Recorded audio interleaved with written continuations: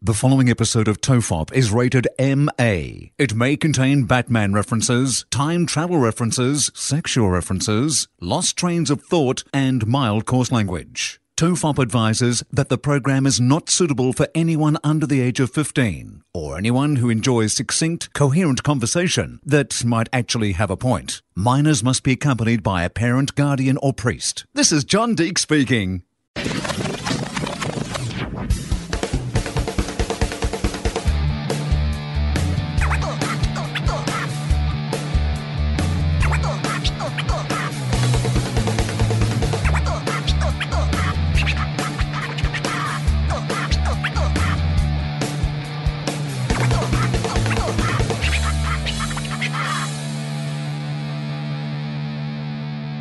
Everyone relax. This is TOFOP. I'm Charlie Clausen. I'm Will Anderson. Hello. We're on the road again. We are. We're in Melbourne this time, doing the show in my temporary home. We call this the TOFOP Escort Series, where I come to visit you in your hotel room and we do our dirty business. Well, I came and met you in the foyer. Yeah. I didn't... Yeah. Please don't ring through to the room. Don't let them know that you're here for me. I've given them a false name. I've just started a new radio show. For those who don't know what a radio show is, it's like a podcast, but they pay you. Yeah. And I don't have a house. It's in Melbourne, and I don't have anywhere to live at the moment in Melbourne. So they've put me up at a hotel that is down the road. Now, it's a hotel that I would never stay at personally because it is in a casino, and that's not normally where I would stay, but it's where they put their people up. And because I'm staying here for a week, they've given me the casino's given me a high rollers room. Yeah, right. Okay. So you might notice I've got quite a big lounge room with a big open view of the city and stuff, and a separate bedroom. There's a bath that's as big as our entire bathroom in Sydney. There's greyhounds just running laps of your bed. And there is... You can just bet on anything. Yeah, just exactly. in this room, you can just open the fridge, bet on anything. Yeah, your table is just a giant poker chip. Well, you know what they do? Every time you check in, they give you a free bet. So there's this is the thing about casinos, right? Because I don't gamble. But the thing about casinos is that every time you check in, they'll just give you a $10 voucher to play the tables. So I've checked in here about 5 times now. So I've got about $50 in free vouchers that I can go and play the tables. And eventually it'll get to the point where I'm like, fuck it. Yeah. Fuck it. Why not? I'm going to make it rain with the $10 free vouchers for betting. I've stayed at this hotel before. They've never offered me a voucher. Maybe they just looked at me and they're like, dude. I think it might be new. I think it's part of their new promotion. Oh, okay. That it's come on.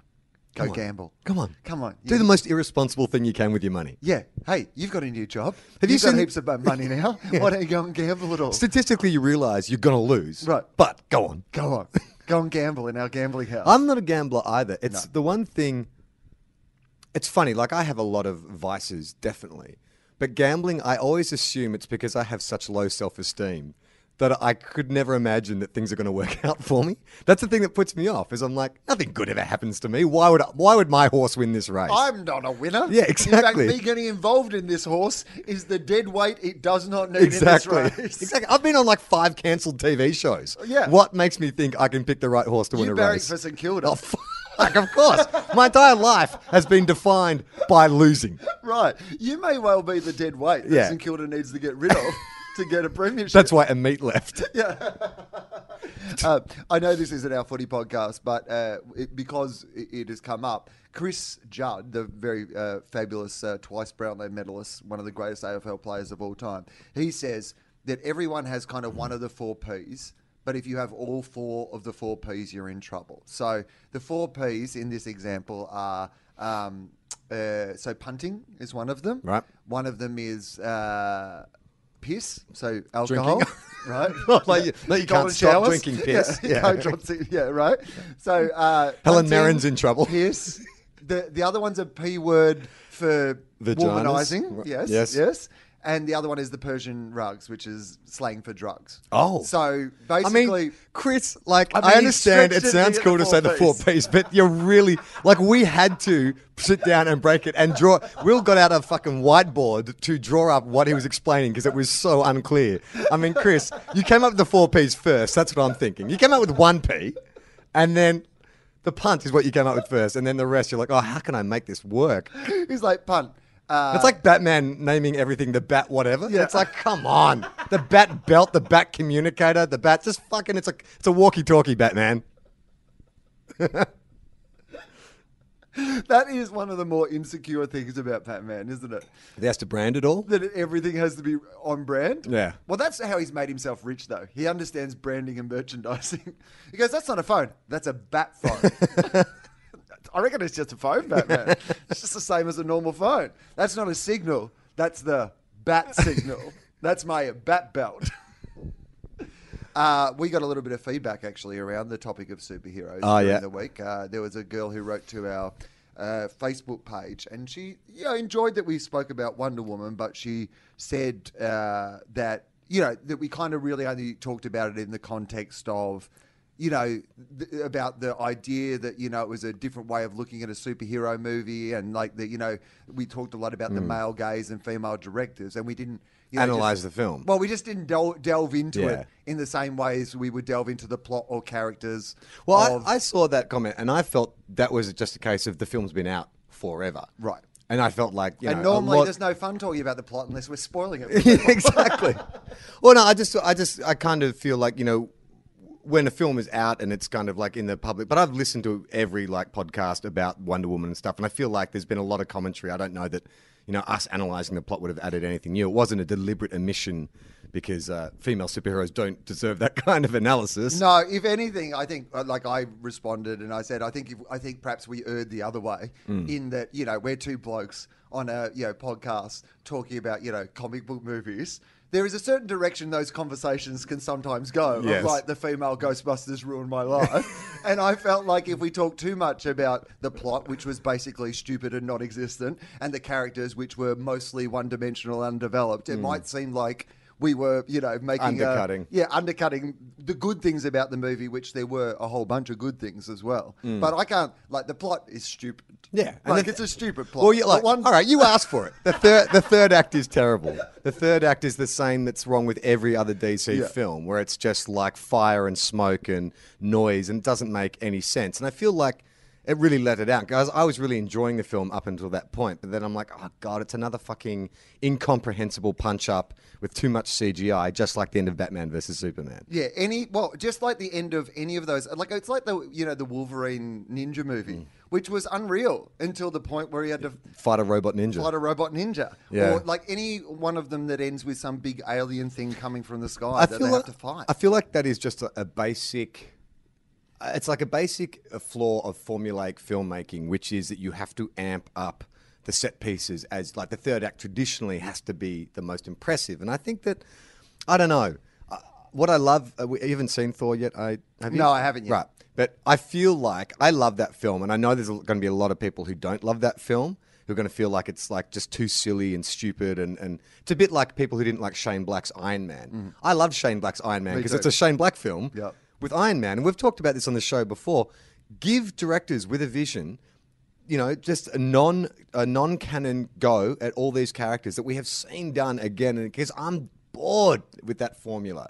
Like, I loved what Taika did. I loved what Shane Black did. And I feel like if Patty Jenkins maybe had been given more creative freedom, she could have followed what she'd established in the first two acts and done something that was a bit smaller. Maybe a bit more intimate. I don't know. Well, maybe that's what they'll do with the sequel as well. Yeah. Because the good news about Wonder Woman, I will say, is that Wonder Woman, Gal Gadot, is that her name? Gal Gadot? She's great. Like, she's definitely... And I had doubts about her. I did not... Everyone loved her in Batman. Well, I felt like most people thought she was the best thing about Batman as a Superman. Yeah, she was. But that was a very... But I wasn't... Yeah, I was not convinced. Yeah. To me, she was like, oh, she's a model who sort of looks good, but I don't know if she can act. But then I actually really dug her in the film. Yeah, like being the best thing in Batman versus Superman is like being the most delicious thing at Sizzler. It's not like a high bar that you're really setting. You're like, this cheesy toast is really nice. Yeah, because everything else is shit, mate. That's why. But yeah, I thought that, the actual plot of Wonder Woman, well, it suffers from the same thing as, like, I think Superman suffers from, which is that because if someone is basically invincible, then all the stuff that they do, like, there's hardly any stakes to it. So, like, even that idea of when she's, like, running out into the battlefield in the war, which, again, if you really want to pick apart this movie, I kind of felt Like at the time when you're watching the idea that we won the war because Wonder Woman came along and won the war. Like it's a fun idea in a movie, but if you sit back and think about it for 1 second, you're like, that's pretty offensive. That's fucking disrespectful. That is really, really disrespectful to the hundreds of thousands of soldiers who died to actually win that war. Like, Wonder Woman doesn't get to march on Anzac Day, Tiger. That's not how it works. Well, I think the thing about it that I liked, especially in the context of DC films, is that she wasn't fucking an emo. Like she actually was a hopeful, fish out of water, like very similar to the Christopher Reeve Superman, from the 70s. She was just like this lovable kind of overgrown kid in a lot of ways. But I did like the fact that her motivation to go into no man's land or all this kind of stuff was all based on positivity and belief that the world can be a better place. As naive as that may seem. Like I did read... And as naive as it kind of turns out to be even in her journey in the film. But superhero characters, you know? Like they are simple values. But it was just good to see... Because I think there is a way to balance the sort of optimism and the crowd pleasing of Marvel with the sort of like deeper questions that the DC films have tried to get at but done really badly. I don't think anyone's nailed it perfectly yet. I mean, maybe Logan.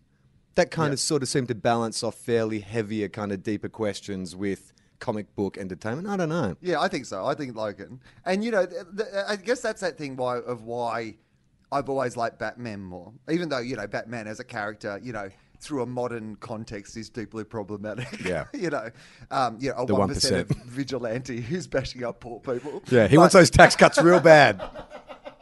I mean, Batman is one heavy punch away from Purge. Yeah. Now there's a movie. Batman on Purge night. Oh, that'd be amazing. That's what I want to see. Yeah. Batman versus the Purge. Well, did you ever hear, though, there was a talk at one stage that Jonah Hill was trying to get the rights to Men in Black and was going to do a 21 Jump Street Men in Black crossover. Oh, yes. Which is so batshit insane that I'm like, yeah. See, that's the kind of ideas that I like. Right. It's like, that's why not? Like, let's just take these properties and mix them up. We all know the Men in Black thing. We've seen that 100 times. Yeah, definitely put them in like a spoof comedy of a TV show. Let's see what happens when you do that. Well, I like the idea of just taking like two things and just assuming they're set in the same Two great universe. tastes. Yeah. That's the thing that I like. It's like, just say, for example, that The Purge and Batman were both set in the same universe. So it's like Purge Gotham. So it's the Purge night in Gotham. It's in the future where, the Purge is now happening. Yeah. Batman is still around, some version of Batman. And like it's Well, Purge every night's night. the Purge for Batman, right? So that's right. So when the Purge happens, he's like, you guys are amateurs. Well, but I mean, the thing about the Purge night is that, like, like the thing about Batman is he has to go out and find individual crimes, and it like takes all night really because you have to stand on a building, look, you have to you have to brood on it. And like you have to hang around for a crime to actually be committed. But on Purge night, for 12 hours straight, it's nothing but crimes, right? It's nothing but people purging. And imagine all the characters, right? Okay. Because suddenly you got the Joker, you got the Riddler, whatever. They're allowed to commit those crimes for 12 hours. So what they're doing is technically not illegal for 12 hours. So Batman has to go out there. He can't get the assistance of the police or anything on Purge night, can he? So what's he hoping to achieve? Knowing that it's for this one night it's all legal, why is he even bothering to Batman interfere? Still doesn't want you to get hurt. Yeah, well, Batman doesn't want like homeless people to be killed. Yeah, but hey, guess what, Batman? Being a vigilante is illegal too. Like I can't just...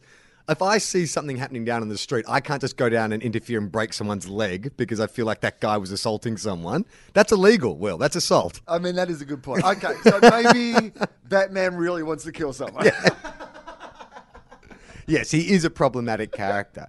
But I think that... But the thing I like about him, that was what I was going to say, is that Superman and Wonder Woman, they're invincible, essentially. They're essentially gods. Invincible, right? Thor, the same thing. Yep. So it's that idea of going, well, you kind of do have to make it a bit more superhero-y. There's no point making it dark and broody and whatever because it doesn't work with the character. No, like, it doesn't buy into the fantasy of what it's like to fly right. or the fantasy of what it's like to be invulnerable. Like, why would you want to... It's like... having a friend who's super good looking, smart, could have played AFL, and he just sits around all down the couch just talking about how shit things are because he's adopted. It's like, fuck off, look at you. You look like a GQ model. Like, have some fun. Go out. You know what I mean? It's not why it's okay to watch Batman brood because, the circumstances around his upbringing were pretty tragic. But Superman, you fucking hit the jackpot. Right. You found the best parents. You landed on this great planet where the sun nourishes you to the point that you're invincible. I mean, everything Cheer that's the happened to fuck you up. has worked out perfectly. On your own planet, you were just a regular dude, yeah. And we've met your dad. He's an arsehole. Your real dad, you literally escaped an asshole dad, went to a different planet where you now have superpowers, you have the best parents of all time, and then you get to have a part-time job as well. Part-time job, yeah, totally. Like, you're writing for a big city newspaper, you're getting to go to events, you've got a hot girlfriend, you can fly. Cheer up, Tiger. They're actually making a TV series at the moment, or at least they made a pilot. It's called Krypton, which is meant to be like, the 200 years before the birth of Superman. So the planet Krypton. I guess it's like, is he Jor-El or Kal-El? Jor-El's the dad, right? Okay, so Kal-El. So it's Kal-El's granddad. Yeah. The Adventures of the El family. I guess. Oh, right. Would you want to see that? I mean, essentially, you're right. On Krypton, aren't they all just us? The same. So it's essentially just a fucking some boring domestic story drama about some guy who some has family. exactly the same powers as everybody else. But eventually, when his grandson gets sent to another planet, its son will give him superpowers. Yeah. Yeah, let's watch that. That's like watching a World War II movie, but not about World War II, about the political machinations before the turn of the century that eventually led to World War II. Well, I didn't watch a lot of Gotham, but isn't that what happened with Gotham? Is they're like, oh, we're going to tell the stories about the other characters in Gotham, and then after a certain, they're like, quick, let's throw in some fucking recognizable characters. No one cares. No one cares. Well, I've heard that Gotham got much better. And right. It's rare that I've ever given up on a TV show, but that was the one. Yeah, I mean, you're a loyal boyfriend when it comes to terrible television shows. I'll go back. Yeah, I'll go back. You'll stick it out. There's a chance at some stage, much like you're like Ed Hurley in Twin Peaks. You're married to Nadine, but you're like, you know what? I'll just stick with it. She needs me. Like, staying with her is easier than me like finding happiness with Norma, who I love. No, I'm going to stick with Nadine because I'm this far in. I got to see it to the end. Maybe the last season of Nadine will be a good episode. No, I can't fucking believe it. I am a little bit like that, and I think I will revisit Gotham because it's not Ed Hurley. Is that his name? It's Ed. You know what I'm talking about. I know who you're talking about. Like, it's okay. I think that the Twin. So I've been watching. I'm plowing my way through Twin Peaks. What are you thinking about Twin Peaks? Exhausting. I'm like 3 episodes from the end. I haven't finished it yet because I haven't had the time yet. But I've enjoyed. Look, I was warned by you guys, a lot of my friends. Like, look, it starts great, it gets meandering, and then it picks up again. But we have found it. I mean, I think it's amazing. Like I was saying to Jem last night, there's so much stuff that David Lynch does that if it was any other filmmaker, you'd be like, what? And I'm like, how the fuck does he get away with really simple, obvious kind of stuff, like like cheesy cross-dissolve transitions and stuff? And I was like, Jem, how does he? Is it just the consistency of his work? Like, it's not like it's he's shooting something and then all of a sudden this weird thing happens. The whole thing has a kind of abstract kind of tone to it. And even though you may not like what's going on, you can tell immediately you're watching a David Lynch film. That is what I find remarkable. I've been absolutely like enchanted by just the strangeness of it, but I'm so infuriated by the meandering nature. And the thing is too, I feel like this is what he wants. Like David Lynch wants me to be frustrated and annoyed and trying to connect the dots when there's clearly no answer. Because I feel like that's what the joke is. There is no meaning to any of this. It's just stuff he thinks of, stuff that, he responds to emotionally or, it's just weird. He has these moments of, abstract imagery and then real cheesy kind of stuff and then like full-on graphic violence. And it's such a strange kind of ride to go on. Well, I think often like his stuff, means nothing and means everything all at once. Yes. Like it means what you he gives you enough that you can almost project meaning onto the things that he's giving you. Yes. But there's no resolution at the end that was actually the meaning or the intention. I mean, I saw Kyle MacLachlan do a 10-minute scene with a giant kettle. Right. And you're like, in another show, you'd be like, well, that'll get explained at some stage. Yeah, That'll no. get paid off. No, please No. don't think it ever will. So here's what I'm going to pitch to you. Yeah. David Lynch's Iron Man 4. Yes. No, I would love to see David Lynch do a superhero film. Find the right character. Yeah. Maybe like David Lynch's Sandman or something like that. David Lynch's Swamp Thing. David Lynch's Well, that is the sort of thing, right? If you could find one of those, bizarre characters. yeah, and give it to David Lynch. Yeah. I would love to see that. Who are the other people who have those iconic styles? Because we talked about Shane Black. We talked about David Fincher Taika. would make a David Fincher. fantastic, hard-boiled Yeah. Batman detective film, you'd Yeah, think. that'd be good. Who else has kind of- Spielberg, Yeah. Scorsese. Oh, yeah, Scorsese. Well, there is that talk about Scorsese doing a Joker film. Or Is there? producing a Joker film, at least, yeah. So, yeah, that would be good. That's what... Not if it's Jared Leto. I've decided I'm over. I mean, I know I'm late to the party, but I saw Blade Runner 2049 or whatever it was, and I'm like, fuck off, Jared Leto. Like, we all see through this. Somehow you snuck in and won an Oscar, and that's put you back on the map, but you're fucking annoying. You really are. And it just feels so pretentious. Do you know what I mean? Do you feel that with Jared Leto? You know he lost me when he started sending people used condoms Yeah. in the mail. Like, that was it for me. That was that moment where I was like, yeah, you know what? Just act. Yeah. You know, just act. Just, you don't need to send your castmates. There is no other workplace in the entire world. And I guess this goes to, you know, like, I mean, obviously Hollywood is having a reconciliation with how problematic, you know, a lot of the aspects of the show business system have been. And the show business system have been, let's be honest, for 100 years. Like, I mean, basically since the invention of film, this idea that these studio heads have had unreasonable power over their, like, particularly female starlets, and it's been a long history of this thing happening, but I think we've become hyper aware that it's still happening in a major way today. Hollywood is the only place where you could literally say, like, I've started a new job, right? And imagine if in the press, in the lead up to this new job, I said, you know what? I really want us to have an edgy dynamic in the studio for the radio. So I've been sending Eddie Maguire and Luke Darcy used condoms in the mail. How long do you think I'd keep that job? It's weird though, because it's still in the entertainment industry. Right. So it's just, why do actors get away with it? What is it about the method? Well, I don't think even actors could get away with Or it. rock stars could get away with But it I as don't well. think actors could in Australia. Lady Like, Gaga could get away with it. Yeah, but I don't think, like, if you were, like, on your last job on Home and Away, Away, and I sent if you've been like, the producers a condom. I've been sending Ray Ma some used condoms in the mail. I got Ada Nicodemus' address. I've sent her a bunch of, like, roses without the roses on the top, just thorns and some used condoms. And a Just dead rat. Yeah, and a dead rat. Just to add some spice to the our scenes. on- Yeah, when we're looking exactly. for those missing teenagers on Summer Bay. Yeah, I don't get that either. It's all. I heard a story from a friend of mine about Jared Leto. So this is allegedly. But he came to 30 Seconds to Mars toured her town, and she and her friend were like big fans of the show. And when they're watching the show, a bouncer comes out and hands them some lemonades. Hey, girl, do you want to come backstage? And so they go backstage with a bunch of other girls and meet the band. And then they all get invited onto the tour bus. And as the night goes on, the sort of crowd thins out, and Jared is obviously keen on this friend of mine. Yeah. And so she kind of... I mean, is he? Or does he just need some used condoms? Yeah, to send yeah, exactly. some And so she's kind of letting him know that, you know, she's not up for anything like that. And so he sort of like tries on it a couple of times and then kind of gets the point that nothing's going to happen and then gets quite sullen, like, and annoyed.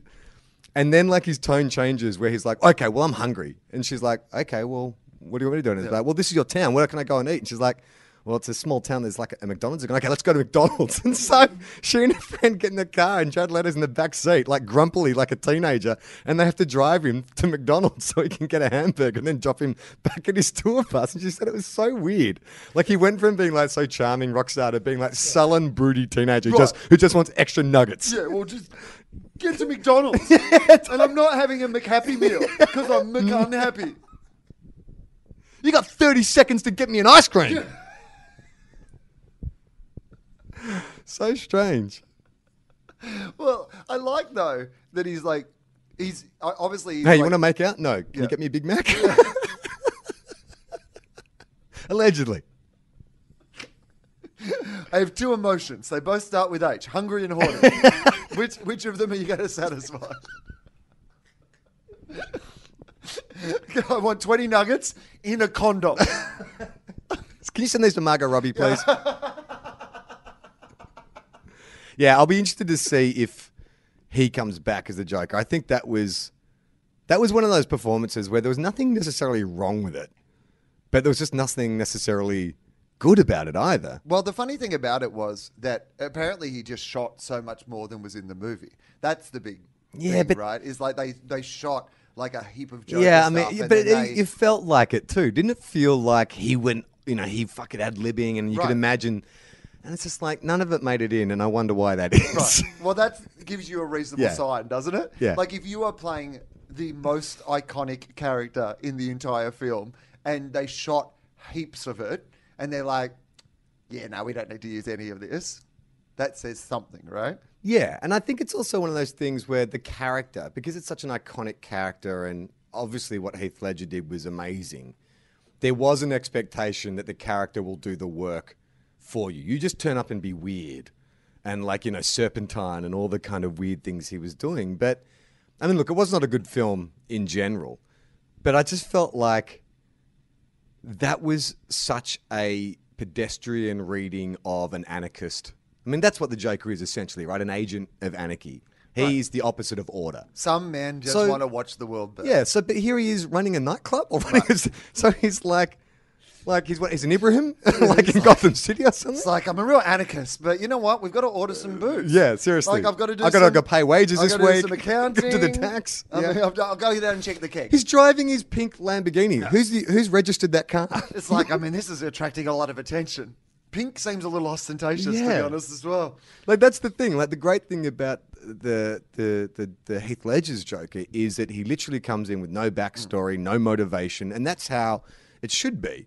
Because that's what, anarchy is. It's like complete disorder. Well, that's the great thing about the Nolan, the Heath Ledger Joker is that you even uncover, because at the start when he's doing you want to know how I got these scars, Yeah. you think you're getting a sense of his backstory, but the more he does it, the more you realise It's part of his it's part of his shtick. misinformation. You don't know, you're learning absolutely, you could be learning something real about him, or you could be learning absolutely nothing about him. You know, it could have nothing to do with what he's saying. But even if you think of the Jack Nicholson Joker, which was sort of more sort of straight up and down, but even he was on a mission to deconstruct everything around him. Like he was going to kill as many people as he could. Nightclub running Joker, like again, what was he doing? What's he there for? Like, how do you? If you are anti-capitalist, anti-society, how do you run a business? Okay, this is what happens in Batman versus The Purge. I've got it now. Yeah. Because Batman doesn't kill people unless, you're in a Zack Snyder movie. Yeah. And Batman doesn't kill people, and his whole weakness has always been that idea that he can't really kill the Joker, Like to stop him, he has to kill him, but he can't. But he can't, right? But eventually the Joker does something so terrible that Batman realizes that He makes Suicide Squad. yeah, exactly. He sees Suicide Squad. Batman sees Suicide Squad and realizes that he has to kill not the Joker, but Jared Leto. Yeah. He gets him in the Batmobile, takes him to drive-through. No, so Batman realizes that the best thing that he could actually do is put his morals aside, and Batman rationalizes the fact that he's going, well, you know what? By me saying that I can't kill, I've actually got blood on my hands of all these other people that the Joker has killed. So really, to protect myself in some sort of fucked up morality play, I have actually done the opposite of what I'm meant to do. I have allowed the Joker to destroy people's lives just because I can't do the one thing that would actually stop that, which is kill the Joker, right? Mm-hmm. And then the Purge comes along. And he realizes that for 12 hours... he doesn't have to live by his moral code anymore. He can kill the Joker. Yeah, well, that's interesting. So Batman's moral code, is that according to the laws of Gotham City or the country, America, or where he lives in? I mean, is he doing is he doing it to the letter of the law, or is it a personal moral code? Well, I guess it is a personal moral code, but it's also the law. Yeah. You're not allowed to kill people. I mean, just because you dress as a bat. I always find it's a weird thing, like when Batman works with the cops, like, you're going to jail or whatever. It's like, I don't know, to work outside the law, I mean, that's not going to hold up in court. Like, if you, if you arrive at the police station and there's a guy tied up with a note from Batman, like, aren't there a whole bunch of, like, rights that have been violated in order to get that perp? This is not due process. Yeah, exactly. Where's the chain of evidence? Yeah, this is... Unless we can get you to come testify, like that scene in Batman Forever where he's sitting in the courtroom in his full Batman outfit. That's my favourite scene from any iteration of Batman ever, is Batman Forever with the turning of Two-Face, Tommy Lee Jones, and they cut to, it's news footage, and they cut to the jury, and there's Batman leaping across a railing in his bat outfit, which suggests, prior to that point, he'd been sitting there quietly watching the court case in his full rubber outfit, like sitting next to people just dressed normally. What I love the most about this podcast so far is that the Facebook message we got from that girl was, you know, when you talked about Wonder Woman, you just talked about, you know, like the positive things about it, and you didn't like riff on the characters like you do with Batman. And we tried again, and then we've just ended up talking about Batman. Oh, what characters are there in Wonder Woman? So, Chris Pine, good. Yeah. I liked it. Yeah, good, but again, boring. You don't want, like, what are you going to do with that character for the rest of your life? Oh, yeah. I mean, he was there to play... But what I thought was good about the way he played it is they didn't just flip the genders from, Superman, the first Superman film, and just make him a damsel in distress. He was still a capable kind of guy, and I did like their relationship. I did think the way they set up the idea that he's a cynic who's like, the world's a bad place, shit happens, you can't cry over every little thing that bothers you. And she was the idealist saying, well, fuck that. Like, I'm at least going to try. I did like that dynamic. I thought they played that really well. And that scene on the boat where, she's like, why don't you come to lie down with me? And he's like, no, we can't do that. And she's like, dude, I've read the 700 volumes. It's fine. I know all about sex. Like, you're going to be okay. Yeah. I thought that was a really good scene also, I can look after myself. Yeah. It's fine. It's all good. If you really think you can make a move that I'm not comfortable with, you haven't really understood who I am. I'm Wonder Woman. I wasn't so sold on the, is it Lucy McKenzie? The comic sidekick, the girl from The Office. What's the character? Is it Lucy McKenzie? What's that actress's name? Dawn. Let's call her Dawn. Dawn from The Office. Yeah. I liked the idea of that character more than the execution of that character. Right. Like, I liked that. I thought that was a funny... Like, it was nice for him to have, like, that kind of female offsider who was, like, cynical and understood what was going on and kind of... But I just thought it was a bit underplayed. What did you think of the costume? Because with the Wonder Woman costume? Yeah. I didn't mind it. Like, it actually looked like... I didn't feel it was... Because I've read someone did contact us and say, it was male gaze, it's like completely sexualized. I get it. She's showing a lot of skin. But I didn't ever feel like... To me, it was, and this is a bad analogy, it was like a netball uniform. Right. Like that scene where she's in the Victorian clothing and she's like, how the fuck am I meant to fight or kick in this? Like, that to me was a perfect explanation of why she's wearing that armor. Oh, well, it seemed to me like, it looked like... it looked like something it was comfortable to fight in. Yeah. That's what it looked like to me. Like, in the same way as, going to... It didn't feel fetishized like Black Widow's jumpsuit. No. It didn't look like, oh, this is... Or Scarlett Johansson's thing in Ghost in the Shell. Like, yeah, it felt practical a bit, at least. I mean, she looked amazing. Yeah.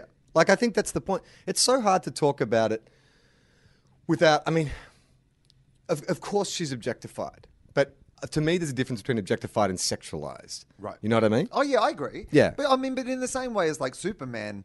is like can be handsome and objectified. Yeah, like you can't tell me that the shirt off sort of like look at Superman. Yeah, and like the same thing, but it wasn't shot in a way of going like it. You looked at her outfit, at least in the sense of like one of these sort of movies, and went, yeah, okay.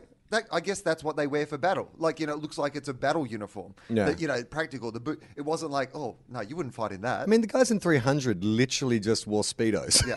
Speedos to battle. Well, the Catwoman outfit, for example, never seems that practical to No. me. It always feels like, really? Especially the Halle Berry one. I mean, I've never seen that movie, but I've seen the stills of Halle Berry where she's literally wearing a bra and ripped leather pants. Yeah. It's like, how is that going to be comfortable to fight in? Doesn't seem like this is a good fighting outfit. No. I mean, what do you wear in the UFC if you're a female fighter? It's just like the sports bra and shorts, right? So it's just like a shorts and top? I don't know. I've never watched women fight in the UFC. I don't know if I've ever watched a UFC fight. I have. I don't like it. I've seen enough of it. Do you watch boxing? No, hey, I don't like violence. Blood sports, no. No. It's I weird. don't mind movies about him Yeah. when I know it's like pretend blood sports. Well, but- I was talking. I did Rove's show last week, and we were talking about wrestling. And I was saying, look, the reason, because people are always like, oh, it's fake, it's fake. It's like, yeah, because I wouldn't enjoy it if I thought this dude was actually getting beaten up within an inch of his life. Right. If I thought that The Rock had his ambulance rammed by NWO, I'd be horrified. This is totally inappropriate. Yeah. Why is somebody not doing anything about Where's this? the ref? Hey, guys, this guy's hitting him with a chair. You can't hit a guy with a chair. His arms are behind his back. Guys, hang on. That's barbed wire. He's hitting him with barbed wire. There's a great podcast that a friend of the show, Michael Chamberlain, turned me on to called Something to Wrestle With, which is, I think it's a radio show that they kind of package up into a podcast. But it's interviewing Bruce Pritchard, who was Brother Love back in the late 80s, but he was also the creative director of the WWE all through the big eras. So like the late 80s era, Hulk Hogan era, the Attitude era, leading into kind of the CM Punk kind of era. And it's one of those podcasts which is so fucking nerdy. They're like 3 hours long, and they are so minute detail. Like they will go through specific individual television broadcasts of matches, like when the Ultimate Warrior fought Hulk Hogan in this particular match. And you get all Bruce's behind the scenes of, okay, so how did you decide who was going to hold the belt that week, and why did you drop it, and was this a planned thing? And it is so fascinating. And it's really...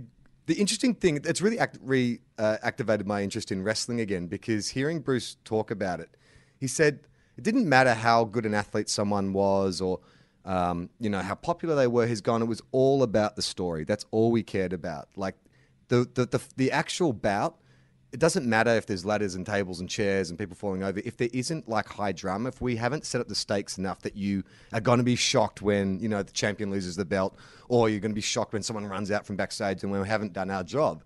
And I think that's what you loved. I mean, we've talked about this. The wrestling, the matches were, whatever. It was the fucking soap opera that I loved. Right, yeah. Oh, no, absolutely. And in some ways, I think that I am a little bit like that with the AFL. Right. That's what I realised when I listened to like 12 hours a day of Trade Week radio. You're like, I actually like the storylines. I sometimes think I watch the games so I can understand the storylines. And I think it was the same a bit with the wrestling, which was like I loved the drama and the storylines around it. And the wrestling was just the thing that needed to happen so those other things had like a payoff. I guess that's why, in these DC movies, when you have that final sort of third act where it's just all fighting, that is always to me the letdown. the least interesting part of the movie. And that's what I was going to say is like, I've realized that, they're just telling superhero stories in the wrestling. And that's what like I went into a rabbit hole a couple of nights ago on the WWE channel on YouTube. They have this like top 10 channel where it's just like the top 10 entrances, the top 10 pops, the top 10. And it's so great to watch like the top 10 backstage entrances when someone runs in, because it is all about, oh shit, like the heroes on the ground, the NWO are stomping him. Who's going to save the day? Here comes this guy. No way. He was in hospital, 2 days ago. It's so fantastic. Well, that's the thing that I don't think they're going to get right in the Justice League movie, because they've already given away the idea that Superman's coming back, right? But that would have been that great wrestling style reveal, where you just suddenly, the little scene they've showed. If you haven't, there's so many spoilers in this already, but if you haven't seen the trailer for it, you get the little moment where the water, the Jurassic Park moment. Yeah, but if you so it's either Superman, it's either Superman or a dinosaur that is coming back. I mean, the thing about this Justice League film, it just looks like a horrible Frankenstein of Zack Snyder had to leave obviously for really tragic reasons and stuff, and then they bring in Joss Whedon. And you just see that trailer and you're like, we just talked half an hour ago about giving a director the ability to just shape something in his vision. This looks like the opposite of that. Obviously, because 2 directors have had their hands on it and they're just throwing shit against the wall. But you can tell that the something difference sticks. too, can't you? Yeah. You saw the first lot of trailers, the Zack Snyder ones. And again, separate, I think we're all very sad about what has happened to him in his real life. And, but you've seen Joss Whedon come in and Quips. Joss Whedon it up. Yeah. And the second one you were like, oh yeah, right. So you've just gone back and reshot it all with your jokes in it. Yeah. But the wrestling, have the wrestling ever done this was what would get me back to the wrestling. Say, for example, some character comes in, right, who is invincible. Like in the Brock wrestling. Lesnar. Yeah. So it comes in, you get a Brock Lesnar type, and let him take all these drugs. Like, get Brock Lesnar though back. You had me right up until that point. Yeah. Well, okay. you know, like, because Brock Lesnar's had some trouble with, Steroids. Yeah, steroids. So just let Brock steroid it up. Like, come back as like Bane, real life Bane. Right, real life Bane.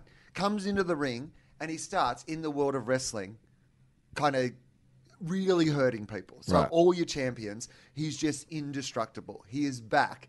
And the only way he can be defeated is like a Justice League style of wrestlers getting together. Of like wrestlers getting together to like take him on. So it's like you bring back, so you get your CM Punk, you get The Rock back, you get like, so the greatest, like a kind of Justice League of the 5 greatest, 5 or 6 greatest wrestlers of all time team up to defeat this like evil. Did you see, you probably wouldn't because you don't follow any of it, but CM Punk actually entered the UFC, I think it was about a year ago. So, because Dana White, who runs the UFC, I think is a fan of big ticket items, one-off, Mayweather versus Conor McGregor and all that kind of stuff. I mean, he's based a lot of what they've done in the UFC on wrestling. Oh, 100%. And Conor McGregor, his entire persona is a wrestling character. You know, a little bit of Muhammad Ali, but a little bit of fucking like Hulk Hogan as well.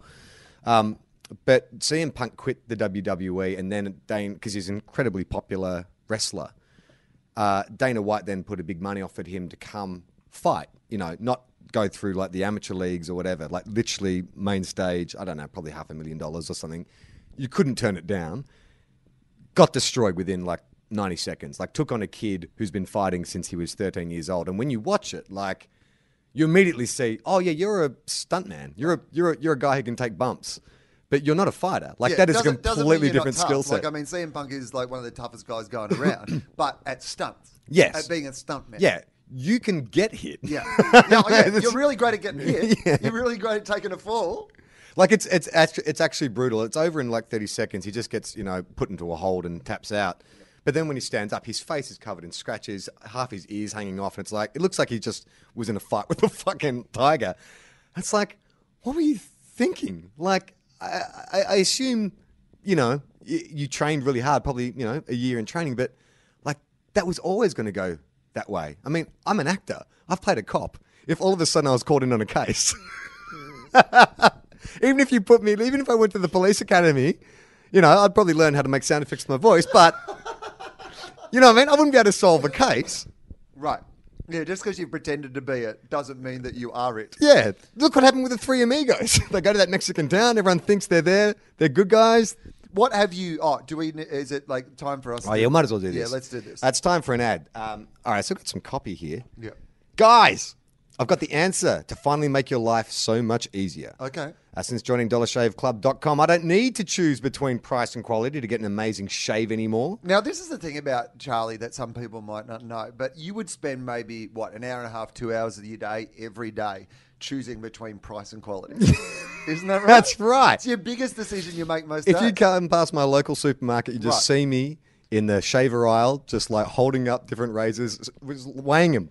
Like Indiana Jones with a bag of sand. I'm just like looking at one, feeling his weight. Price, quality. It's all you really think about. Never shut up about the difference between price and quality. DollarShaveClub.com is a no-brainer for an incredible shave delivered right to your door.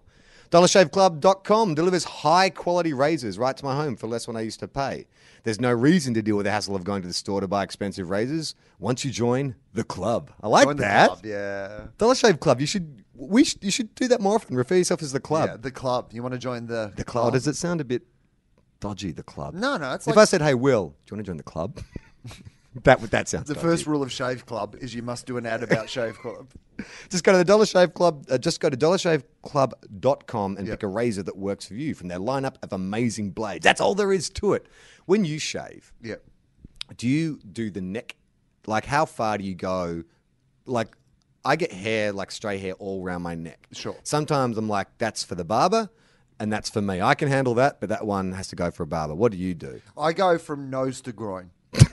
If I'm going to bother shaving, I just do it all. Do you really? Yeah. You get every bit of visible hair. Every single bit of hair on my entire body. I find that apart from my eyebrows and my hair on my head. No. Because I go as low sometimes as my collarbone, because I get hair on my collarbone. But then that becomes a very delicate dragging of the blade across bone. I have a couple of stray hairs kind of under your Adam's apple. Under there, I get a couple of stray hairs that need to be dealt with, and they grow long quickly.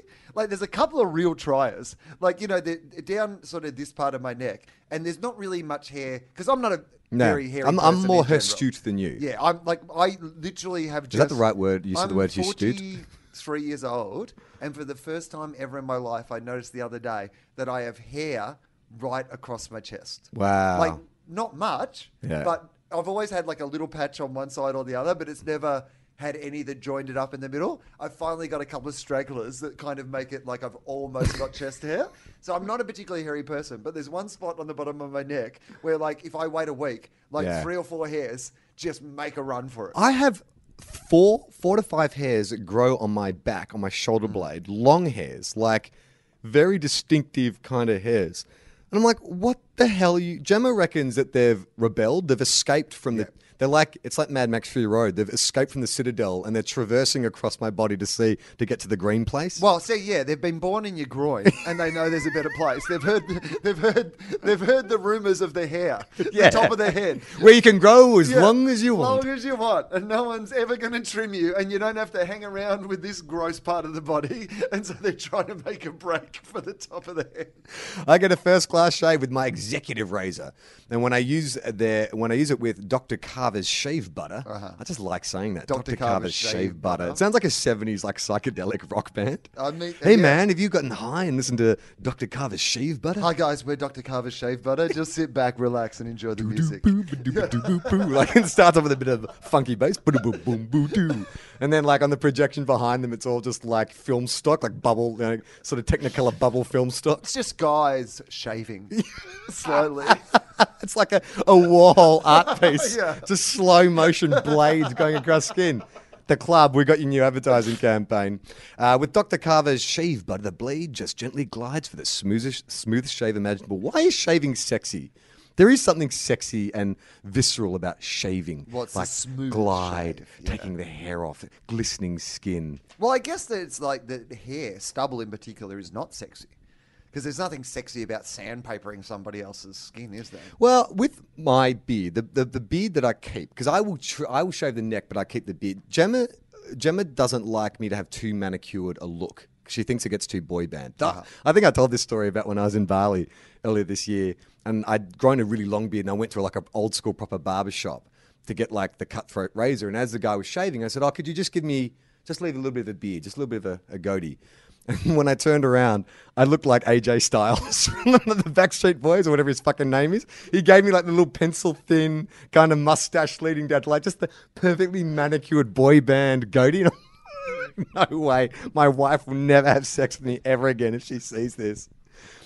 Here's your chance to see why over 3 million members like me love Dollar Shave Club.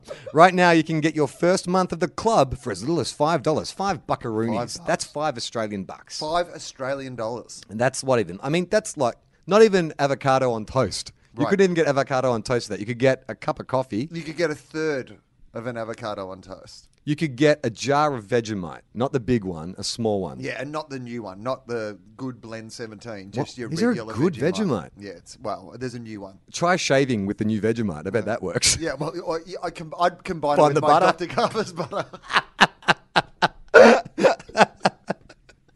Treat your face like a focaccia. Yeah.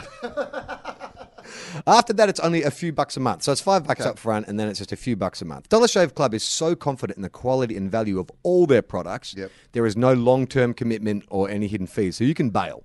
You're not going to want to, but you can if you want. That's a good guarantee, isn't it? Though? Yes, that's always a good guarantee. Because that's the thing. It's like, you try it. It costs you 5 Australian buckaroonies. Dollary dues.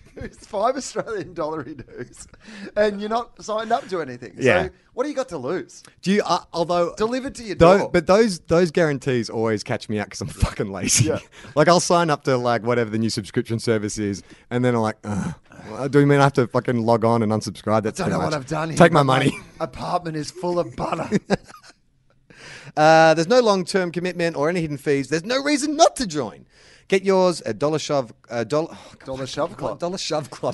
Please do Don't not go log on to Dollar Shove Club. It's a whole completely different website. It's very violent. I do not enjoy it. Get your blades at dollarshaveclub.com/TOFOP. That's dollarshaveclub.com/TOFOP. /TOFOP. Back to the show. Okay, back to the show. What were we talking I about? mean, I don't know. Batman? Batman. As usual. Wonder Woman. Back to the Struggling to find things to talk about with Wonder Woman? Can I tell you this? Yes. Speaking of wonderful women, Yes. Yesterday I was I was coming back from Brisbane. I had a show up there on a Friday night. I was doing a gig for it was for the CFMEU, which are a big Australian union for the construction industry, and it was for they have a young apprentices scheme, so it's an award night for these young apprentices who've been part of this scheme. So it's a big gala sort of dinner, but also awards night.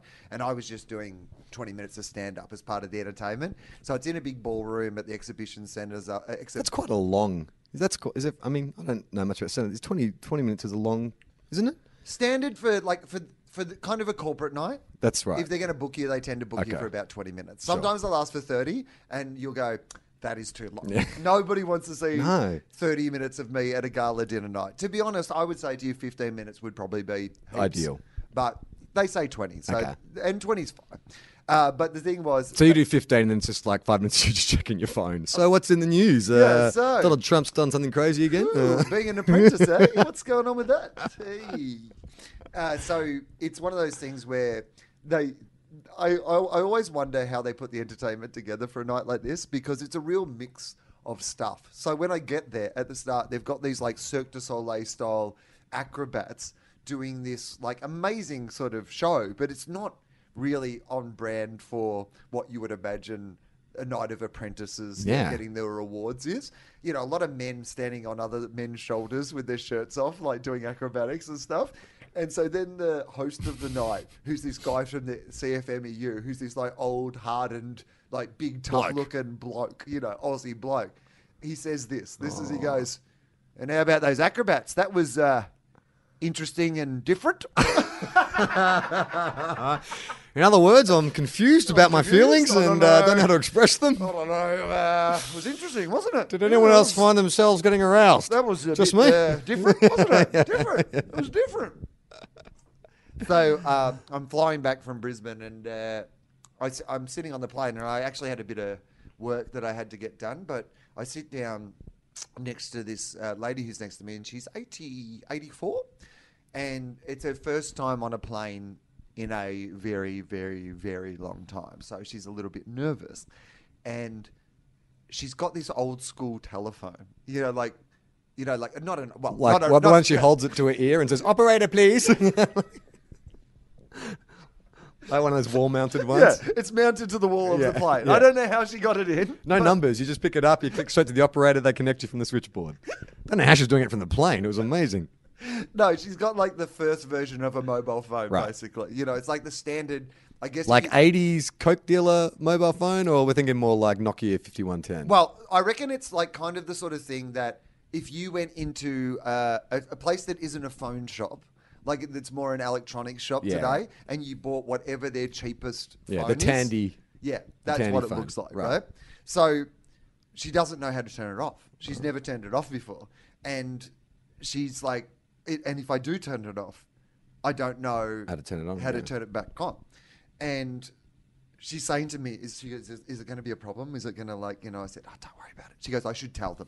I was like, don't tell them. They'll just make you turn it off if you tell them. Have you not and then seen those won't be able videos to- of who they drag off planes? Right. In fact, you're talking to the fucking expert of getting dragged off a plane. You're just like, lady, shut the fuck up. I've had one bad experience. You to get me in trouble again, I'll fucking kill you. fuck you up. I'm not above punching a grandma. So she starts. I just say to her, I said, look, don't worry about it. I'm sure it's going to be fine. Just put it in your bag and Yeah. let's not mention it to anybody. But then she starts to get really paranoid. Oh, that's Like, amazing. She's sweating. really paranoid. Like she's about it. flying into Dubai or And she's something with like- a pound of coke. She's like, are you sure? Are you sure that we shouldn't be telling them? I'm like, lady, I am on this plane too. Yeah. If I honestly thought it was going to bring down the plane, don't you think Yeah. I would be the first person to tell them? Hey, I'd narc on you, old lady. I don't know you. I was like, this old lady's trying to bring down the plane. I'll sing like a bloody pigeon. Yeah. Yeah. So we end up striking up a conversation on the plane, and she's actually really lovely and delightful, and we end up having this kind of long-ranging conversation about everything, and every time I try to get back to something, she's got some other thing that she wants to tell me about, and so we talk and we talk and we talk for the entire thing, and it's been so long since she's been on a plane that she just doesn't quite know how any of it works. Like, so she's asking me questions. Are we in the air yet? Well, a lot of things, like, is she going, is this as high as we go? I was like, what? I mean, I guess so. I don't know. How high did you think we were going? Like, she's like... Well, it's got at least 14, 15 feet. She goes, it must be scary for the pilots when they go through the clouds. I'm like, I don't think so. I think it's pretty normal. Like, I think... She goes, but Were they you can't sitting see. next to an 84-year-old Wonder Woman? It was her first time in the city. It did feel a little bit like that. Yeah. Like, and I was like, no, I think they've got, like, autopilot and radars and stuff like that, I imagine. I think it's probably fine. And then when the meals came around, she goes, oh, do we have to pay for alcohol? And I was like, well, in the part of the plane we're sitting in, no, we don't have to pay for alcohol. They'll give you alcohol. And then it was brilliant because she was like, I'd like a Pinot Noir, please. And they went, oh, we've only got the Shiraz. And she got a bit narky. She went from being like really overjoyed Sweet. that we were getting free booze to going, oh, well, this is Only Shiraz. only Shiraz. So she had a few Shirazes and then she really got a bit loose and started Excellent. talking to me. And What was so- she flying for?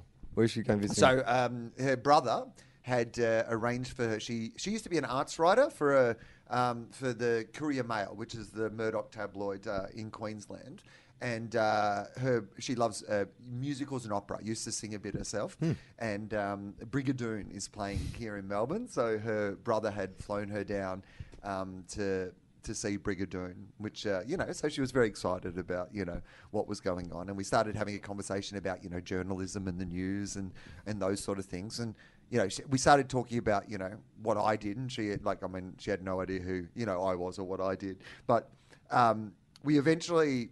And this was what I was trying to avoid, was we eventually got into politics. Oh. And, it's one of those things where you're just like... I'm flying out of Queensland. Right. Chances She's are. 84 years old and she used to work for, the Murdoch Rupert paper. Murdoch paper. So I'm going to say that perhaps we're eventually going to... And she goes... And she starts to bring up Bill Leak, the controversial cartoonist, in that cartoon he did about the Indigenous, kids. And I was like, well... This is the area where we have to go our separate ways on this conversation because, I'm going to have to steer this back around. But it was really actually quite delightful. She was very, very, very nice, and we had a really good chat. And then at the end, she kissed me. What? Kissed me. On the lips? No. Oh. I mean, no, but I just imagine she grabbed you, both hands on either side of your face. Just gave you a big smooch. That's lovely. She goes, this is the trip of a lifetime. I always feel weird about that whole, kissing... handshake, hugging kind of thing. I'm fucking terrible at it. I know Gemma has an issue that when she goes to meetings, boardrooms and stuff, and she's pitching on a job or whatever, she always is they always shake the guy's hand and they always want to kiss me on the cheek. And I'm always like, just fucking shake my hand. Shake my hand. You don't have to kiss me. But I understand where those guys are coming from because that's just maybe the way I was raised or something. It's if you shake a man's hand and you kiss a lady on the cheek. But now I'm making a point to be I'll just stick my hand out. But then sometimes I get fucking spooked. We met some friends for lunch yesterday and there's a guy that I hadn't met before and I hugged him.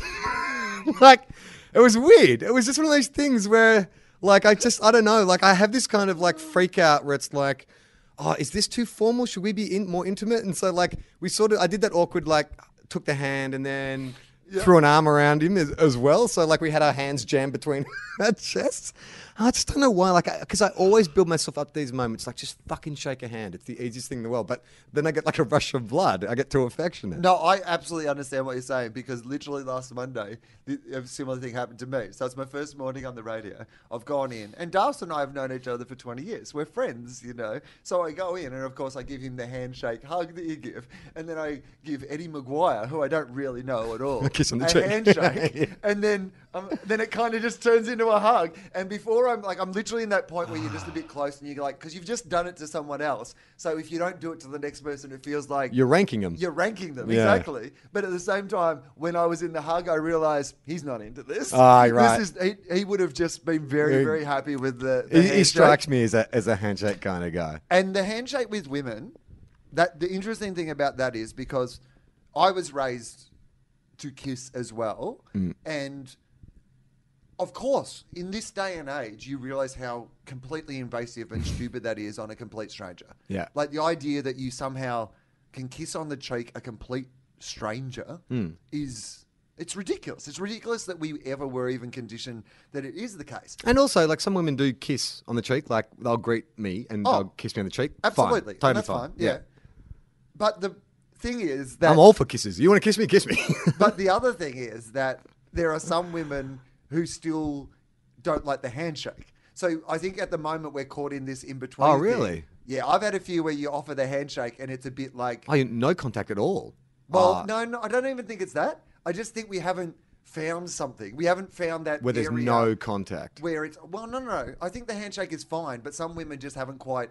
You know, because they've lived in a world where it has been the kiss or like whatever. It doesn't. Oh, right. You know what I mean? It feels too it feels masculine weird. or... Yeah, right. I get that. Yeah. You know, we need a feminized... Yeah, we need something else. feminized We handshake. need a version of that. We need a women are new comfortable. greeting. Well, let's think about it. Like, they talk about that the handshake comes...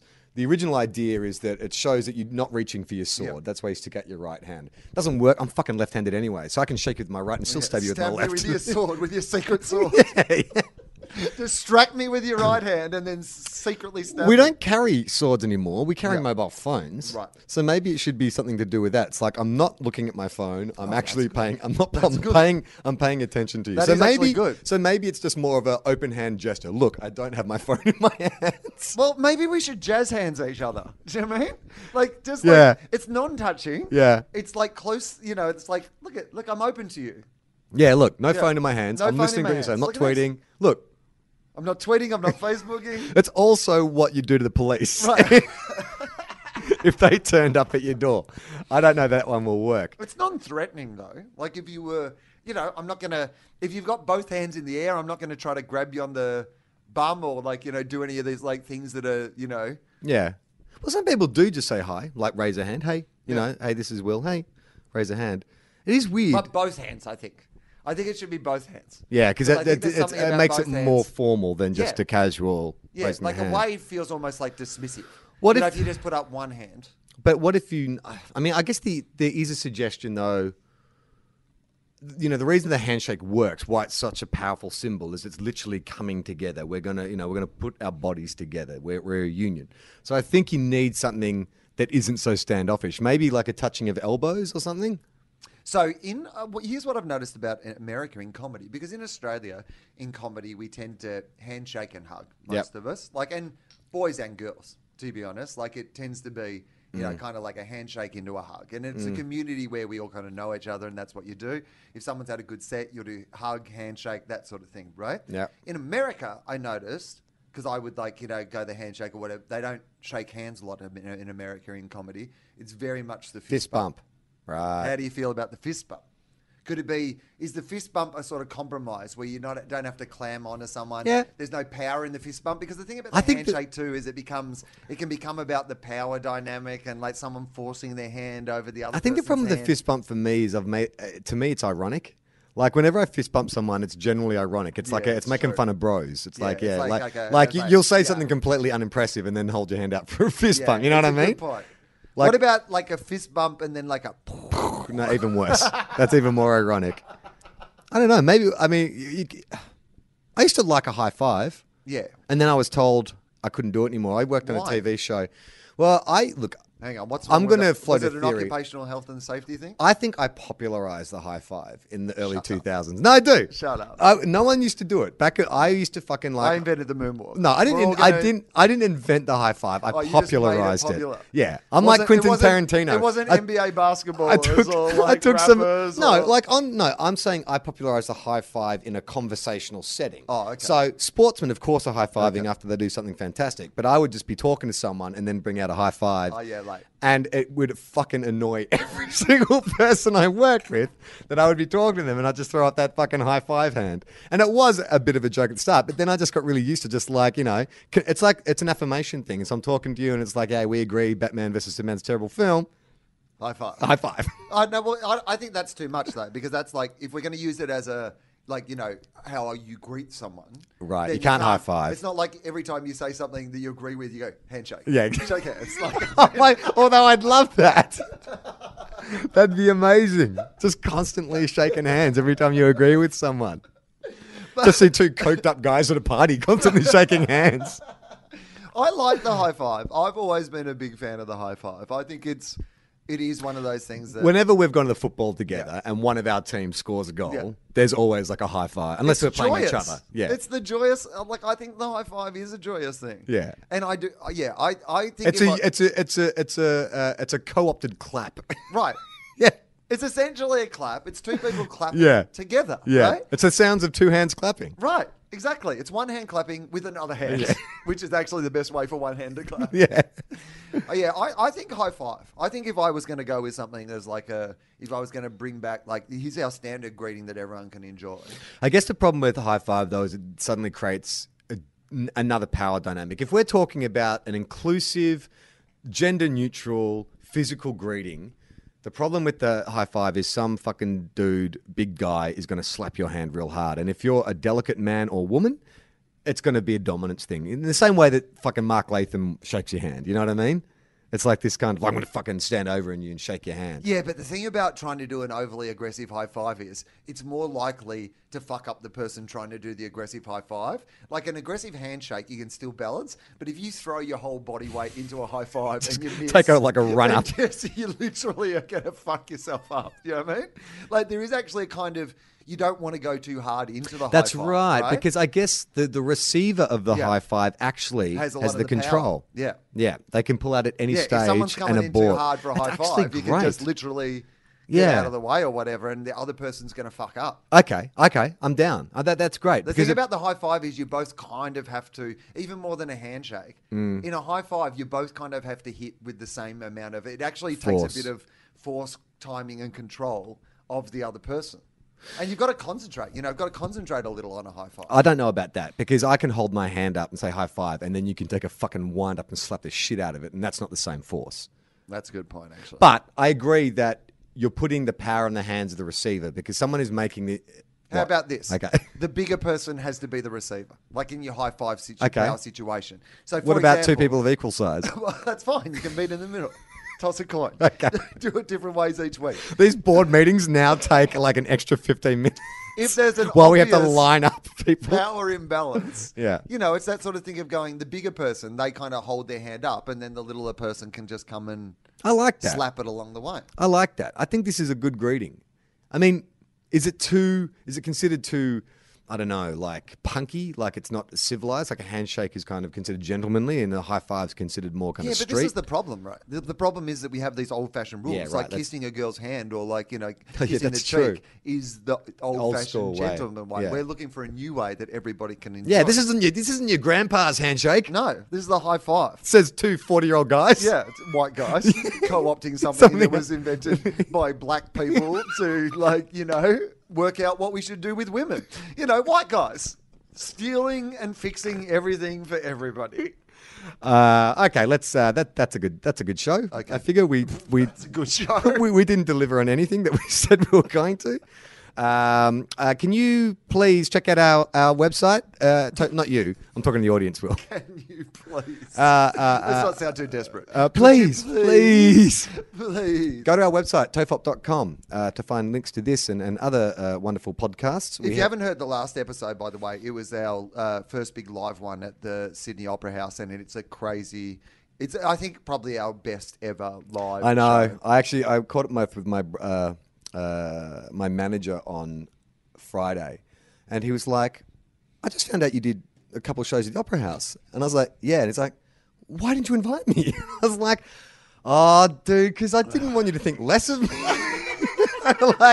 Honestly. And he was like, I manage you. I need to know what you do. Right. I need to be able to when pitch you're you at the Opera House, entertaining people to sold out crowds. Yeah. That's actually something I would find handy to get you work, entertaining people. I know. I was like, you're right. I don't know why. I just had so much shame about it before we did the show. I am so ashamed of this podcast that I'm the same. I'm like, yeah, we did the Opera House.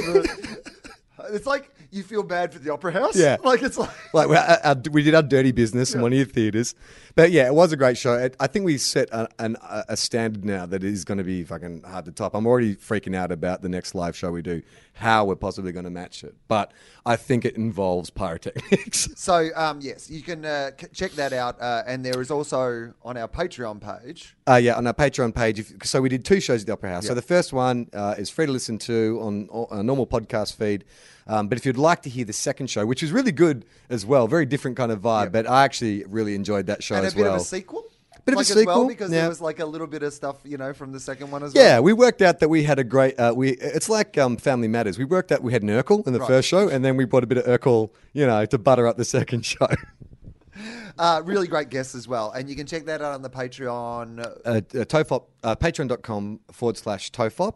So that's Patreon, for those of you who don't know, is basically a subscription service. So it just helps us, keep the show going. So you can sign up for as little as $1 a month, or as much as you're willing to afford. Look, we understand that everyone has their own, has things that they have to pay for, and this is just a silly little podcast. But if you can think of it, you like listening to the show, how much the show means to you, what value you feel the show is worth to you, that amount would be helpful. Yeah, exactly. And if that is 0, don't get involved. That's fine. Yeah. If it is like, $1 a month, then that is helpful to us too, because it just gives us that sort of base level where we know we can pay James, we know we can pay Michael, all these sort of things. Essentially, it's just a way of guaranteeing that the show keeps going more than anything. It stays on there. Yeah. I also just posted to our Facebook page a little behind the scenes video of how the robot came to be. So I just posted that this morning, so you can check that out as well. There'll be another Q&A video coming out this week. People seem to really like those. We've got one more of those to come out next week. I've got some footage of us on my phone, by the way, repairing the robot. Oh, send it to me. Yeah, so we should put that up as Yeah, well. yeah. No, That's really fun. In between the first show and the second show, the robot needed to be rebuilt. Better than it was. Better, stronger, faster. With more gaffer With more tape. gaffer tape. We're on Twitter. We're on Facebook. You can check us out. Will's got his own Twitter account. I've got my own Twitter account as well. There's a couple other... we have a footy podcast that we haven't done a new one of recently, but sometime in the next few weeks, we'll probably do a post-grand final, post-trade period. Pre-draft. Pre-draft, 2 Guys, 1 Cup. But you can check out episodes of that if you haven't done that before. I have a podcast called Willosophy, which I have been doing some new episodes of, and I'm doing a big live show. I did next weekend, I think, on Sunday, next weekend at Giant Dwarf as part of the Yak Festival. It is sold out, but, the thing about those sort of shows is also that if you were so desperate to come along to it and you rocked up on the day, there's always probably going to be a couple of, spare tickets, comp tickets, or people who just, for whatever reason don't manage to make it on the day. So if you were really seriously desperate to come along, then you could try your luck on the day. Will doesn't gamble, but he's saying you should gamble on getting a ticket. Yeah. I mean, what I'm saying is, if there's only a few of you, we'll probably squeeze you in. If 100 extra people turn up, then you probably won't all get in. Sorry about that. I'm Charlie Clausen. I'm Will Anderson.